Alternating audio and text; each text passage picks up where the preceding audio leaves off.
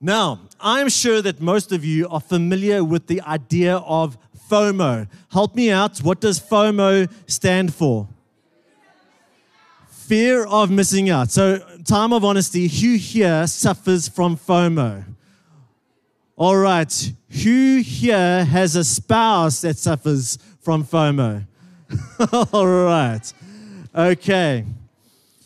This is the idea that you are so afraid of missing out that you just feel so compelled. Doesn't matter how tired you are, how depleted you are, you say yes to everything. Now, what makes it especially difficult for people who suffer from FOMO is when there are two awesome events on the same day. And so how do I say yes to both events? All right, so some of you try and split it 50-50. I'll go here and then I'll go there. Or you're at this event, but you're so thinking about what you're missing out at this event that you're not fully present for this event, right? This is something that I think many of us experience. Now, for those of you who know me, I can be quite an introvert, and so I don't know if I really suffer from FOMO in that sense of the word, but I'll tell you what does give me FOMO. Recently on my social media page, I've seen a couple of big fat trouts coming out of some nice dams in the Camberg, or some beautiful slabs of fish coming out of the Wild Coast waters, and then yes, I absolutely have FOMO. And also for those of you who didn't partake in HBC, I hope that the Lord gives you FOMO so that next year you are going to be involved. But just to take a bit of a serious turn, we've started a series called Unstoppable, which is a series on the unstoppable work and person on the Holy Spirit. And for the last few weeks, we've actually been looking at how the story of the Spirit grows and develops in the Old Testament. And we've seen how the Spirit was there in creation, turning chaos into order, bringing light and life out of darkness. And how the Spirit continued doing that, leading Israel, being with God's people, anointing people with power so that the Spirit would do what the Spirit does, but through people. And then we saw at every major point in God's story, God's presence was there so powerfully, so often with wind and with fire. And how that Spirit continued into this present age, the age of the church, and then this age will continue, well, at least the sense of the Spirit being with God's people will continue forever, which is why the series is called Unstoppable. Last week, we also looked at, we've just spent the beautiful time worshiping Jesus for what He's done and for who He is. And last week was a message where we looked at how every single strand of the story concerning the Spirit comes beautifully and powerfully together in the person of Jesus. And so He is the one to whom we go to receive the Spirit. And so here's where my FOMO comes in. Today we're going to go into some parts of the conversation regarding the Holy Spirit where there is some debate. And while certain people on certain issues may see some things slightly differently, I just want to let you know on the big things, on the major issues, there is unanimity. All right, we believe the same things about who the Spirit is. But there are some different ways of seeing things, and while today I'm going to propose a way of seeing things, I want to tell you where my FOMO lies. My FOMO doesn't lie with regards to, am I wrong or am I right? And while we are going to seek to be as responsible as possible with regards to God's Word, my greatest FOMO is not about, was I technically correct in today's sermon, while I have strived to do that. My greatest FOMO is that we sit here, we hear a great message, and we go away without receiving what God wants to give us. And we go and we critique Steve's sermon or another person's sermon, and we give it a mental mark out of 10. We get back to the routine of life, where our entire world is defined by these eyes instead of these eyes. and where we are not defined by who God is and the presence that He so desperately wants to pour out among us. And this is weighing so heavily on my heart that we go through the series unchanged. We've already seen the God who wants to bless us with His presence in a powerful way. That is the prayer for this year. Remember at the beginning of the year, we said that the word that the Lord gave us on our hearts as leaders is the word ignite. That God would ignite a new sense of His presence and His love, that it becomes real to us, not just a theory. And so, church, while we are going to come to God's word, we want to increasingly move into doing life with God and with the life of God pumping through our veins. And so I really pray with everything that is in me that God is stirring something in our hearts, a desire, a thirst, a hunger for more of Him and for more of His presence. Now, as we've looked at a number of these themes concerning the Holy Spirit, that God so wants to bless us with the greater sense of His presence, the big question is, okay, but how? How does God do this, and how do we position ourselves before God in this?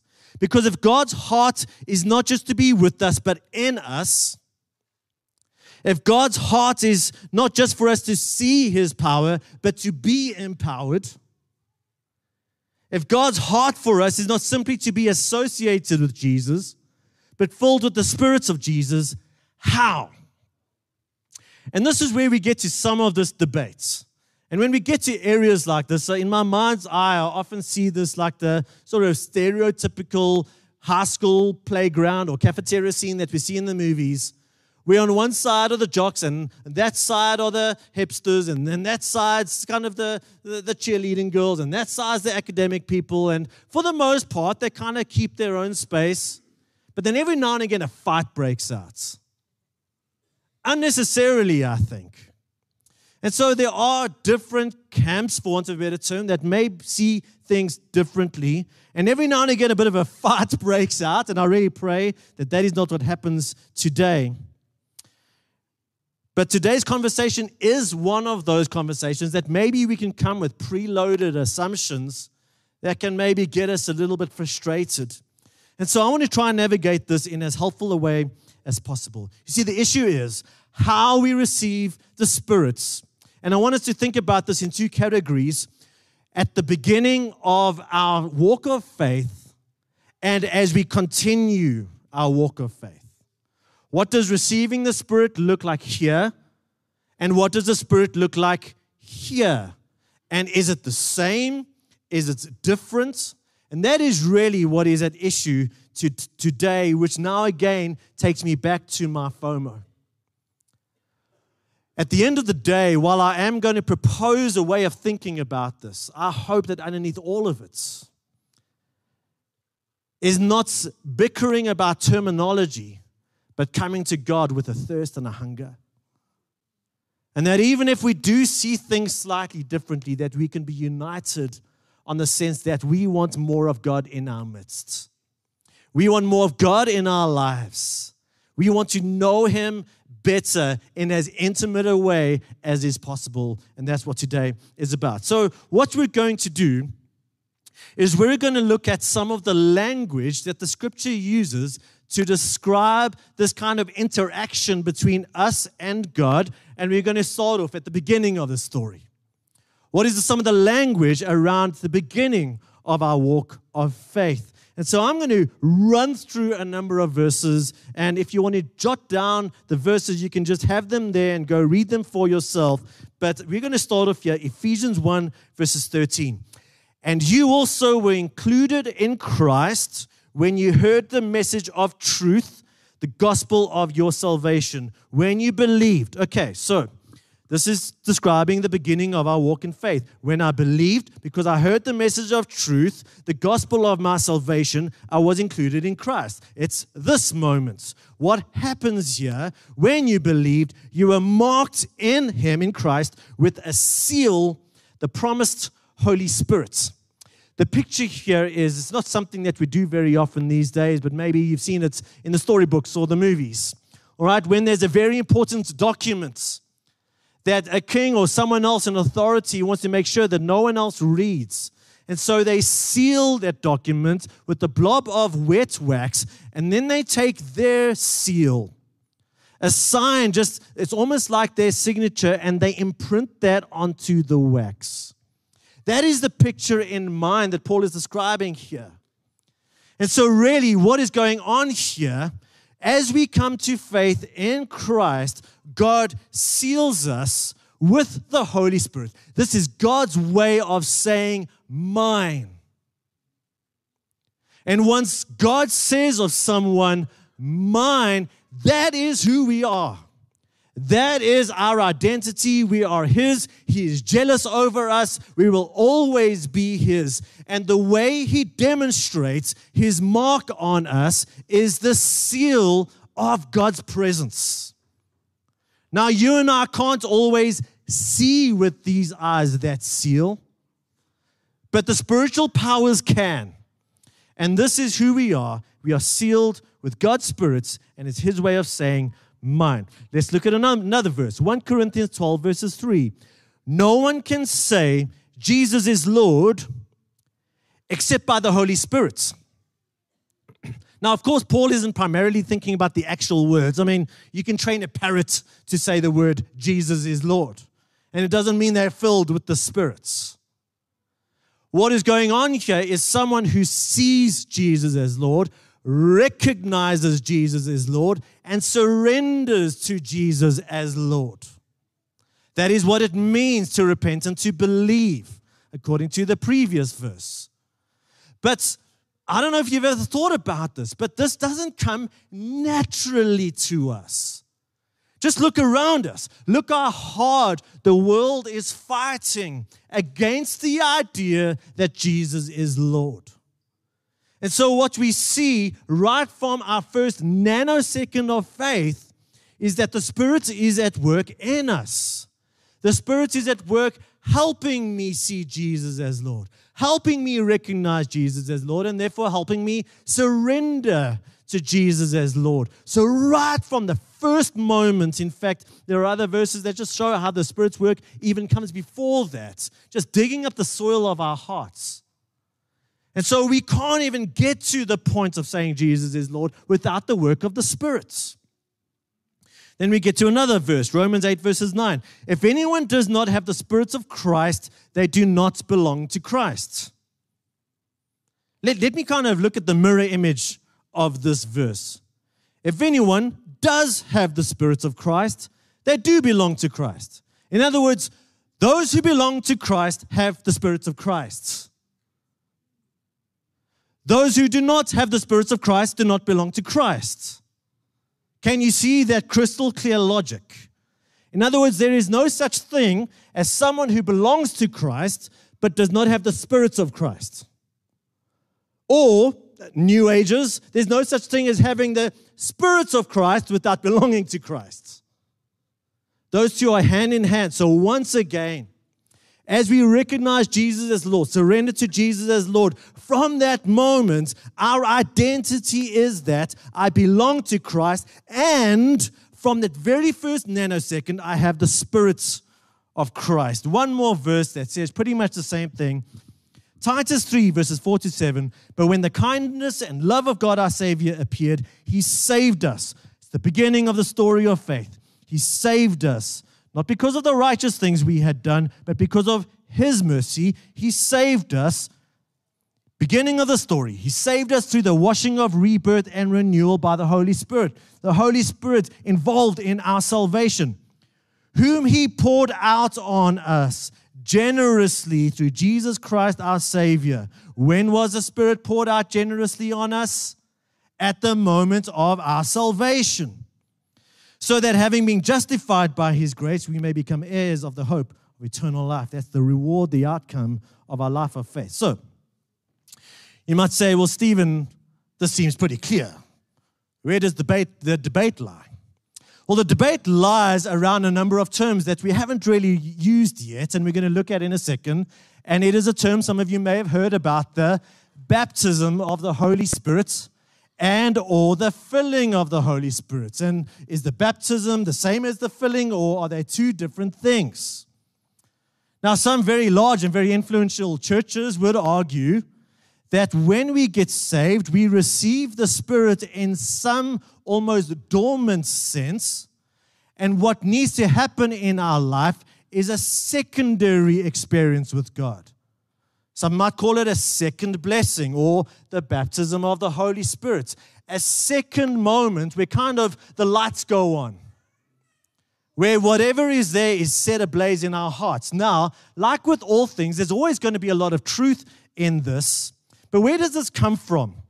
Let's go straight to the scriptures that speak about this. The first time it's mentioned in the book of Acts is Jesus has risen from the dead. He's about to ascend into heaven. He's meeting with his disciples, and he says, do not leave Jerusalem. Once I've gone, do not leave Jerusalem, but wait for the gift.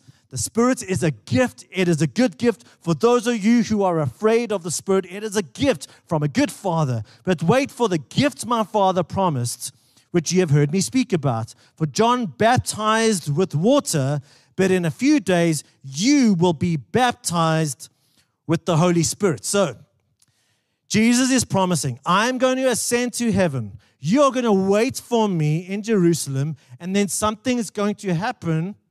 You're going to be baptized with the Holy Spirit. Now, here is where I think, and I never do this unnecessarily, here's where I think we need a little lesson in Greek, because the New Testament was written in Greek. And here's the thing, when you and I, and maybe even your non-believing neighbors or neighbors from different religions, when we hear the word baptized, immediately we think, oh, that's a religious word. That's a Christian word, loaded with all sorts of religious connotations, whatever those connotations are, depending on the background that you came from. But when we go to the time of the New Testament, the word baptized in Greek is baptizo. It's not a religious word. It's just a Greek word. It's not preloaded with a whole lot of assumptions. So, for example, the word is used to describe when Jesus dips his bread in the wine, the Last Supper, he baptizes bread in the wine. There's no like sacred ceremony in the name of the Father, Son, and Holy Spirit. It's a word that literally means to soak, to immerse. And so the word baptize in Greek can be used to describe if you want to dye a t-shirt, you baptize the t-shirt in that liquid, in that dye. They've even found recipes for cucumber pickles from this time. Make the pickling liquid and baptize the pickle in the pickling liquid. It's just a descriptive word. So now if we import that understanding, okay, I'm going to be baptized by the Spirit. What does that mean? I'm somehow going to become soaked with the Spirit, immersed into the Spirit. I'm going to be saturated with the Spirit.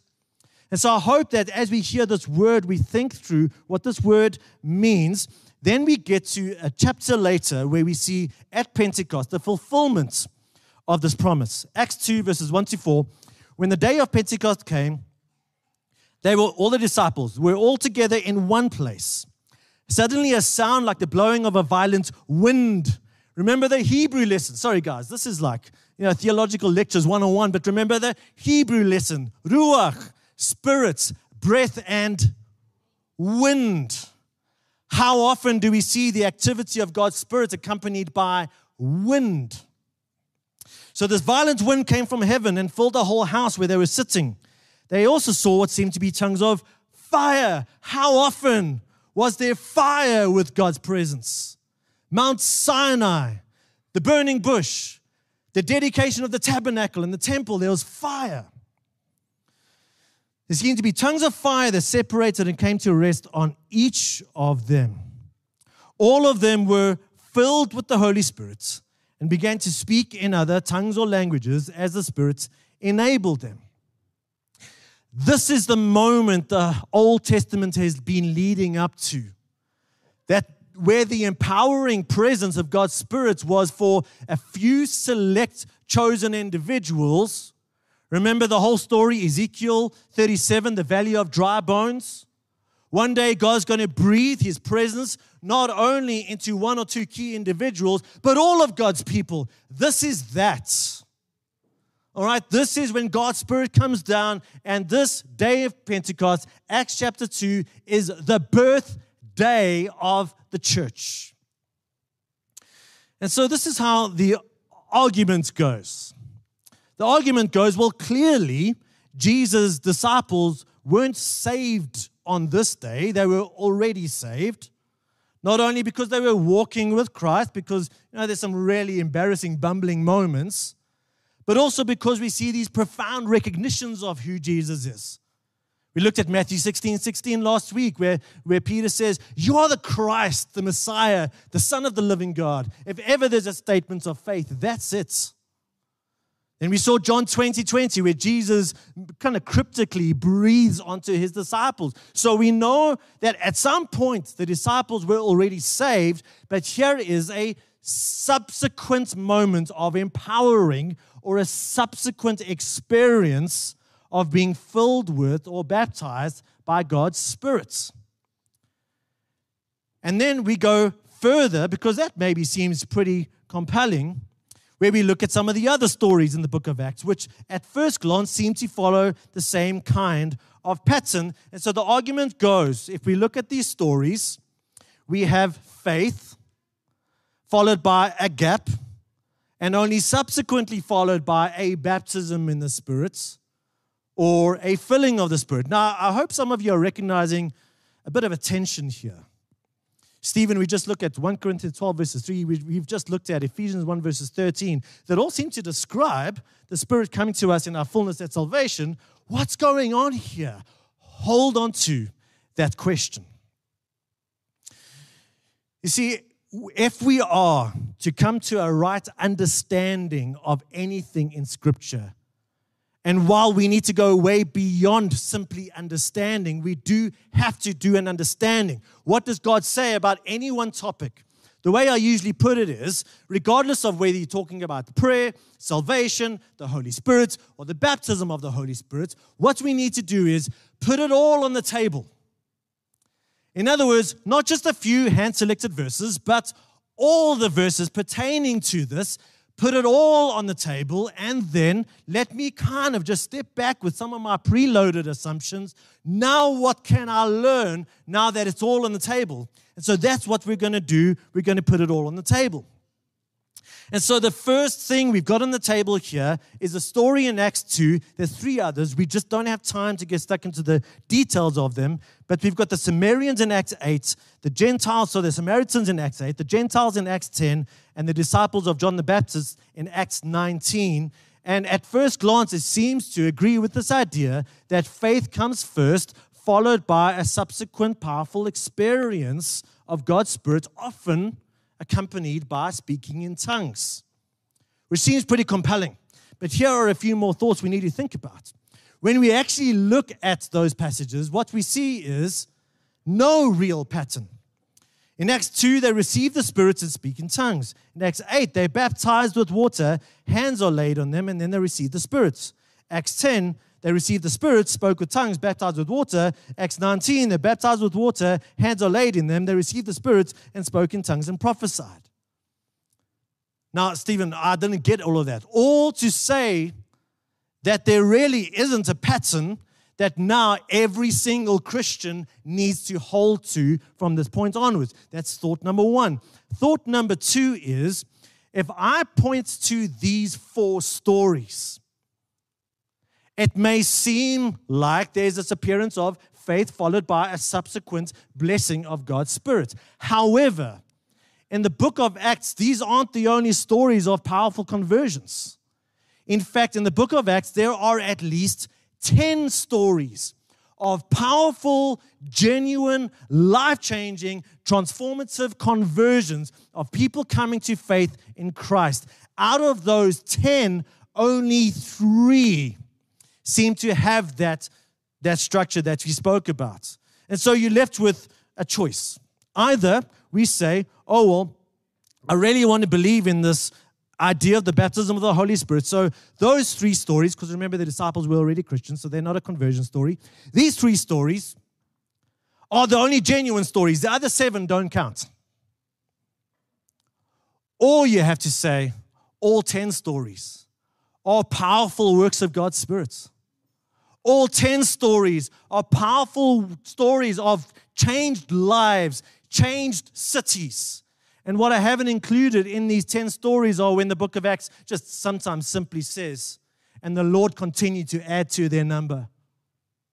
We don't know the details, but just the church growing, God's Spirit powerfully at work. Let's put something else on the table.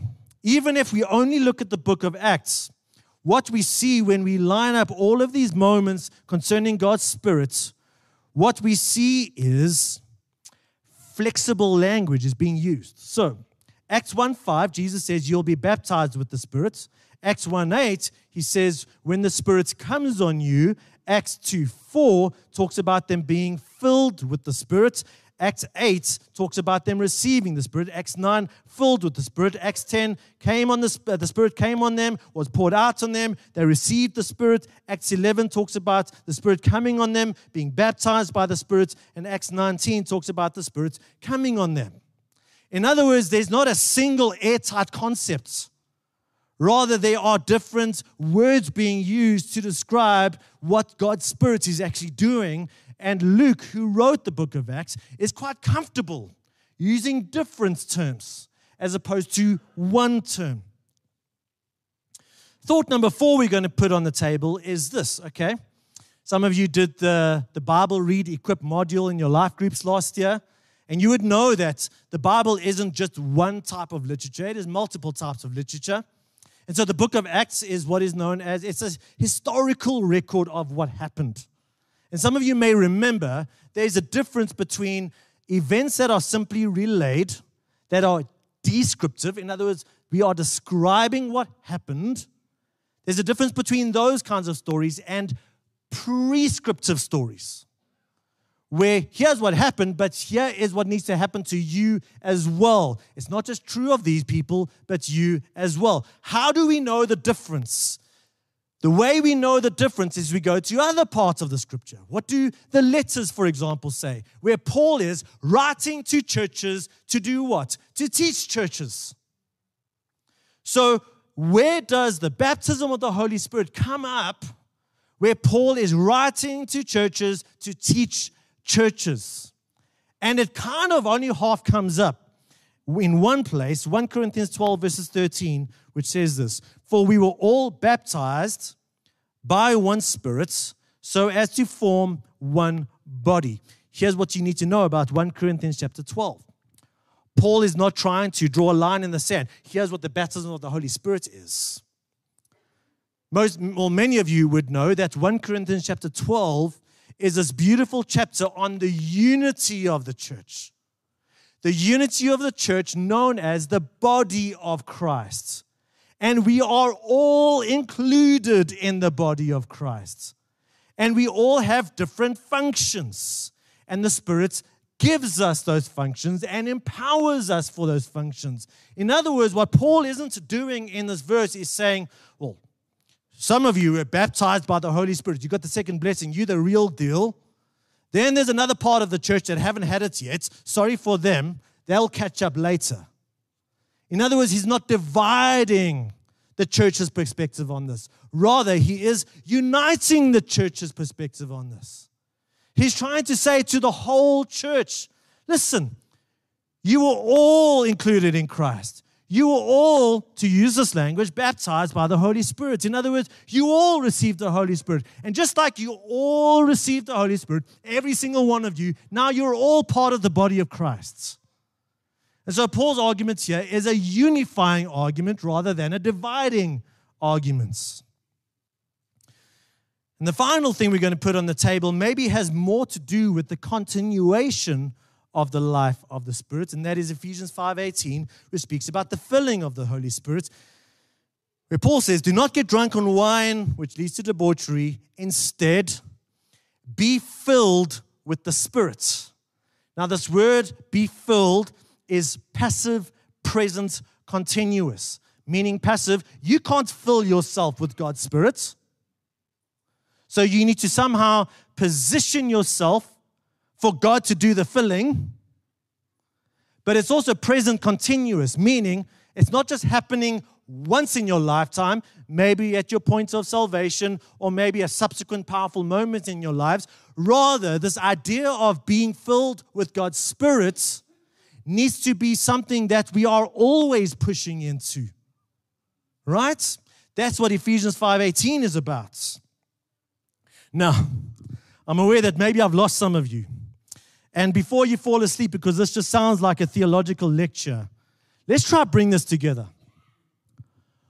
What thoughts can we hold on to, even if I forget most of what Steve said? As we look at everything on the table, and honestly, I have filtered some out just because we don't have the time. What can we hold on to? So here are some thoughts from everything we've looked at. Thought number one is, I believe it is clear from all these passages that the Spirit is given to all at conversion. No one can say Jesus is Lord apart from the Holy Spirit. As we believe, having heard the gospel of our salvation, we're sealed with God's Spirit. And so whether you're a brand new Christian or whether you're a Christian of 50 years, you have God's Spirit. Number two, we need to subsequently live in a renewable relationship with God's Spirit. Maybe a renewing relationship with God's Spirit. Now, here's where I think our own finite understanding and maybe even our own English language fails us a little bit. Because if we think about the concept of fullness, well, in our mind, what is the opposite of fullness? Emptiness. So we hear words like filled with God's Spirit, and the first thing that at least comes to my mind is like a cup filled with water. And then we think about being the opposite of that. Well, what does that mean? Well, empty of God's Spirit. But then we run into a bit of a problem. How can we have God's Spirit that is given to me once and for all, and yet at moments be filled with God's Spirit, and at other times be using this language, empty of God's Spirit? So I had all sorts of ideas to get up here, this plastic container that was see-through, and stick cups of water in there and just try and illustrate this. And then I realized that all falls apart, leading us to maybe a wrongful thinking about what it means to be filled with God's Spirit. And so in this idea, I intentionally included the idea of a relationship with God's Spirit. And I think the idea of relationship is the best metaphor to hold on to. It's probably not perfect, but maybe it's better than the others. And I'll explain why. Some of you may know what it means to be in a relationship with someone, be it a friendship or be it a marriage or a parent-child relationship where you are living in the same place. Let's just, for argument's sake, think about a marriage. You're in the same house. You're maybe even in the same bed, but there's no fullness of relationship. What do we mean by that? Well, yeah, I'm married. There's a piece of paper, number one, that says it. And as far as I know, that's going to go on until, one of us passes away and death does us part. And so this person is here in their fullness, but there's no fullness in relationship. And what we mean by that is there's no sense of giving and receiving. There's no sense of sharing love. There's no sense of knowing one another at deeper and deeper levels. And the sad truth is that can describe some of our relationship with God's Spirit, where He is there, but we're not experiencing fullness with Him. There's no desire. There's no ability to give love and to receive love. There's no intimacy. In fact, there's no relationship. However, in relationships, if we want to change the narrative, what do we start doing? We start relating. We start taking down the walls. We start getting vulnerable. We start sharing what's really going on. We start learning how to give love. We start learning how to receive love, to the point where some of us might describe the relationship now as there is fullness in our relationship. I'm experiencing the full benefit of being in a beautiful, life-giving relationship with this person. And I believe that is what God has in mind for us as we relate to God's Spirit. That we learn how to love God. We learn how to receive love from God. We learn how to open up our hearts to God, become vulnerable with God, and live in this life-giving, ongoing relationship. And just like any relationship, we don't just say, well, I got married 40 years ago, job done. In the same way as Christians, we don't just say, well, I got saved, the Spirit moved in, job done. Rather, we live in a renewing, ongoing, being filled. And remember, baptized and filled, pretty much tomato, the same thing with God's Spirit. Now, some of you may have experienced relational moments where there's maybe been a struggle in the relationship. There's been an obstacle, or there's been a sin that has broken the relationship. Maybe not the marriage, but the sense of fullness. Or maybe for whatever reason, you've just been trying to live out this relationship, but you feel handicapped. I don't know how to give love, and I don't know how to receive love. I don't know how to live in fullness with you. And then what happens is you go to the journey, or you go for some counseling, or God just does a miraculous work in your life and in your relationship. And all of a sudden, the person who has always been there in their fullness, you are able to relate to them and enjoy the fullness of relationship in a new way. And if you've ever experienced that in a relationship, you will know that that can be deeply emotional. As whatever you've been missing out on, and as the brokenness flows away, you suddenly knowing and experiencing love and the joy of this person's presence. And in the same way, I believe there are moments in our life, and this is what I think is behind this language, being baptized or soaked or immersed with God's Spirit, where God does something in me. God heals something in me. God frees me from some sin. God unlocks new spaces in who I am, in my identity, that allows me to love Him more, trust Him more, receive His love more, and enjoy the fullness of His presence to greater degrees. And just like any relationship will be always changed by those kinds of moments, so our relationship with God's Spirit can be changed by these moments. These moments so often can also be so deeply emotional. They don't have to be emotional, but they can be, and they often are. As I'm freed from something and I get so overwhelmed with the sense of God's love and God's presence. And now I'm able to access somehow more of God's love and presence, and therefore often these moments are very empowering moments. John Wesley describes this. He talks about how, he was acting as a bit of a missionary in North America, and he was preaching and preaching and preaching and preaching, and nothing was happening. On his way back to the UK, he was on a ship. The ship got into a bit of a storm, and there was this Moravian group of Christians who were just worshiping the Lord in the storm, and he thought to himself, why don't I have what they've got?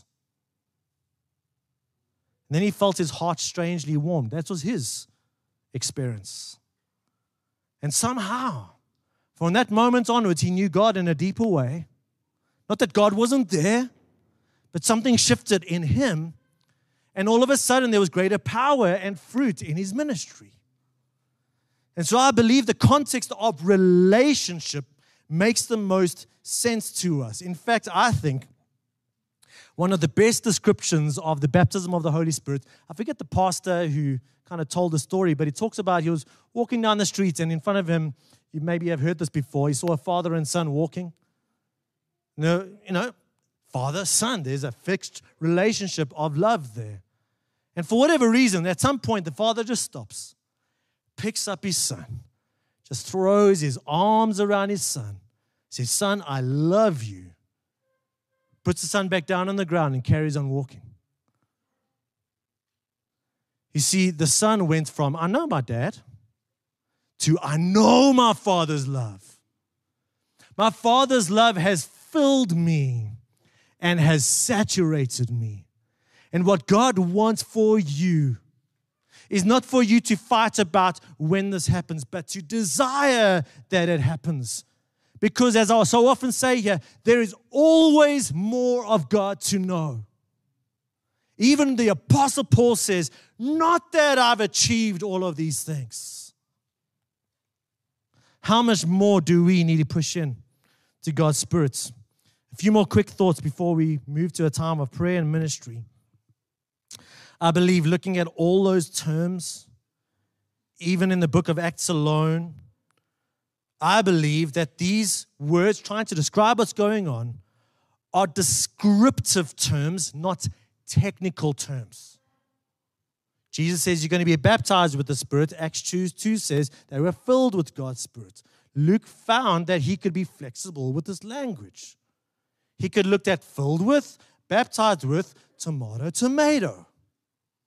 All he's describing is this moment of a greater sense of God's Spirit, a greater sense of God's empowering. And if we try and understand these words and move them too far apart, I believe we actually lose something. Here's something else. The Bible never refers to the baptism of the Holy Spirit. That's a noun. We've made up this thing called the baptism of the Holy Spirit to fight about. Rather, the scriptures always use it in verb form. They were baptized by God's Spirit. In Greek, they were baptizo by God's Spirit. I don't know what the right term is there. Maybe my dad can help me with that. In other words, they were saturated. They were filled with. The Spirit came upon them. This language of anointing, this language of water. Tomato. And then finally, I believe, connecting to this renewable life, this is a dynamic relationship. This is a dynamic reality, meaning if you happen to be of the stance of, well, I got saved, I received God's Spirit, done and dusted. And even if you're more of the camp of, well, Stephen, I've heard you, but I still believe there has to be, all Christians has to have a subsequent experience of the Holy Spirit. Oh, when did that happen to you? In the 80s. God doesn't want you to point back to the 80s. The question is, today, do you want to be filled with God's Spirit? Today, do you want more of God? If Paul can say, not that I've achieved all of this, I've got a way to go. I don't care who you are, how many books you've written, how many theological degrees you have, how long you've been a Christian, how good of a Christian you believe you are, there is always more of God to know. There is always more of God's Spirit to be filled with. And so that is the question before every single one of us, which brings me back to my FOMO, that we miss that.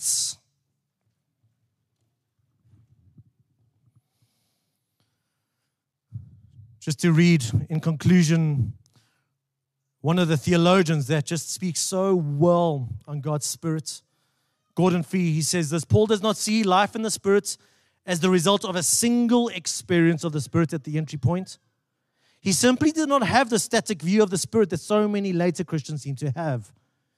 That the Spirit is given once for all at conversion, and after that, we are pretty much left to our own devices to live out the Christian life. For Paul, the Spirit is the key to all of Christian life. And he implies frequently there are further ongoing times of receiving the Spirit's empowering. Maybe at this stage, if I could ask Dulls, Amanda, if you could come up. Let me bring the question back to you. Today,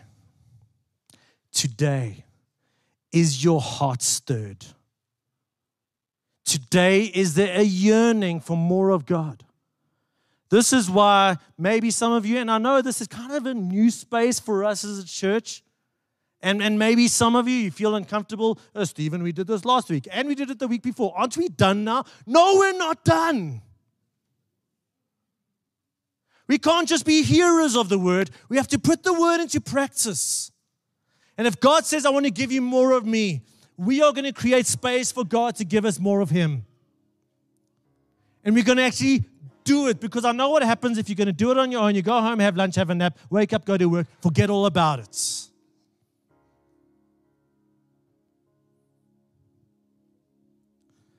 Do you want more of God's love? God's empowering? Do you want a greater sense of God's invasion in your life, in the dry places, in the broken places? Are you willing to unclench your fists and the stop signs and the brakes? We're not talking about chasing an experience, even though it can be emotional. We're talking about chasing God's presence. Are you willing to surrender to him? And this is why over the last few weeks, and even in the weeks to come, I don't know if that's going to mean you stay away. I hope it means you come back. We are providing weekly opportunities for us to come to God. See, some of us need to hear it a few times. Some of our hearts, it's like God's got a chisel, and he's needing to chip away at our hearts week on week on week on week, until eventually we do get to a point of surrender. So many of us have experienced the wonder of God's presence. Maybe we can experience it anew today. Maybe some of us can experience it for the first time. Maybe there are some of us here this morning or who are watching online for whom this is the entry point moment. For whatever reason, God is calling at your heart right now. And you're saying, Stephen, I don't know about this Christian debate you're talking about. I just want to get in on the story. And so for you, it's about a primary moment of seeing, recognizing, and surrendering to Jesus as Lord. And trusting that God gives you his presence with great generosity. So I'm going to ask if we can all stand.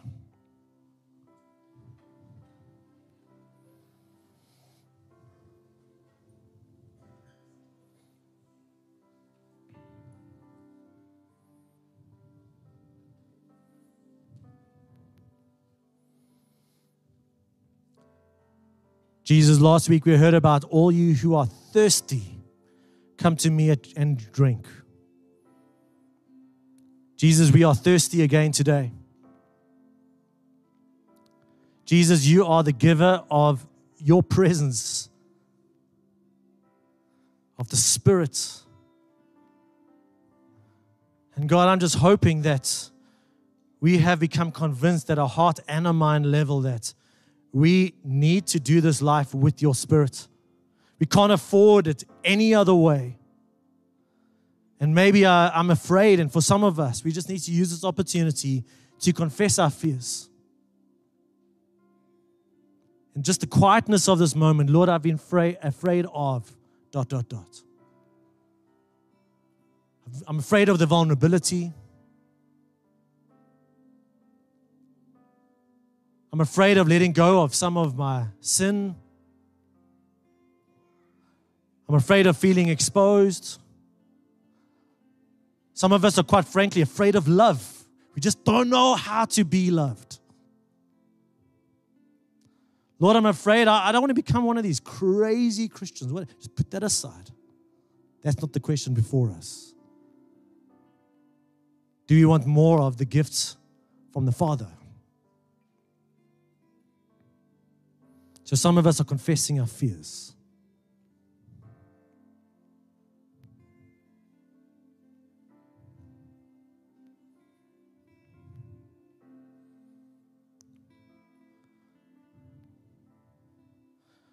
Let's also learn to express our desire. See, church, one of the things I've been saying to our life groups in the weekly videos that we get is God wants us to really, really, really want this. It's a desire of ours that we have to choose. So maybe using the words of your heart, God, I choose you. I desire you. And maybe I'm even confused by, I don't know, some of the language, some of the debate, but boiled right down, I want more of you. Your presence, your power, your love.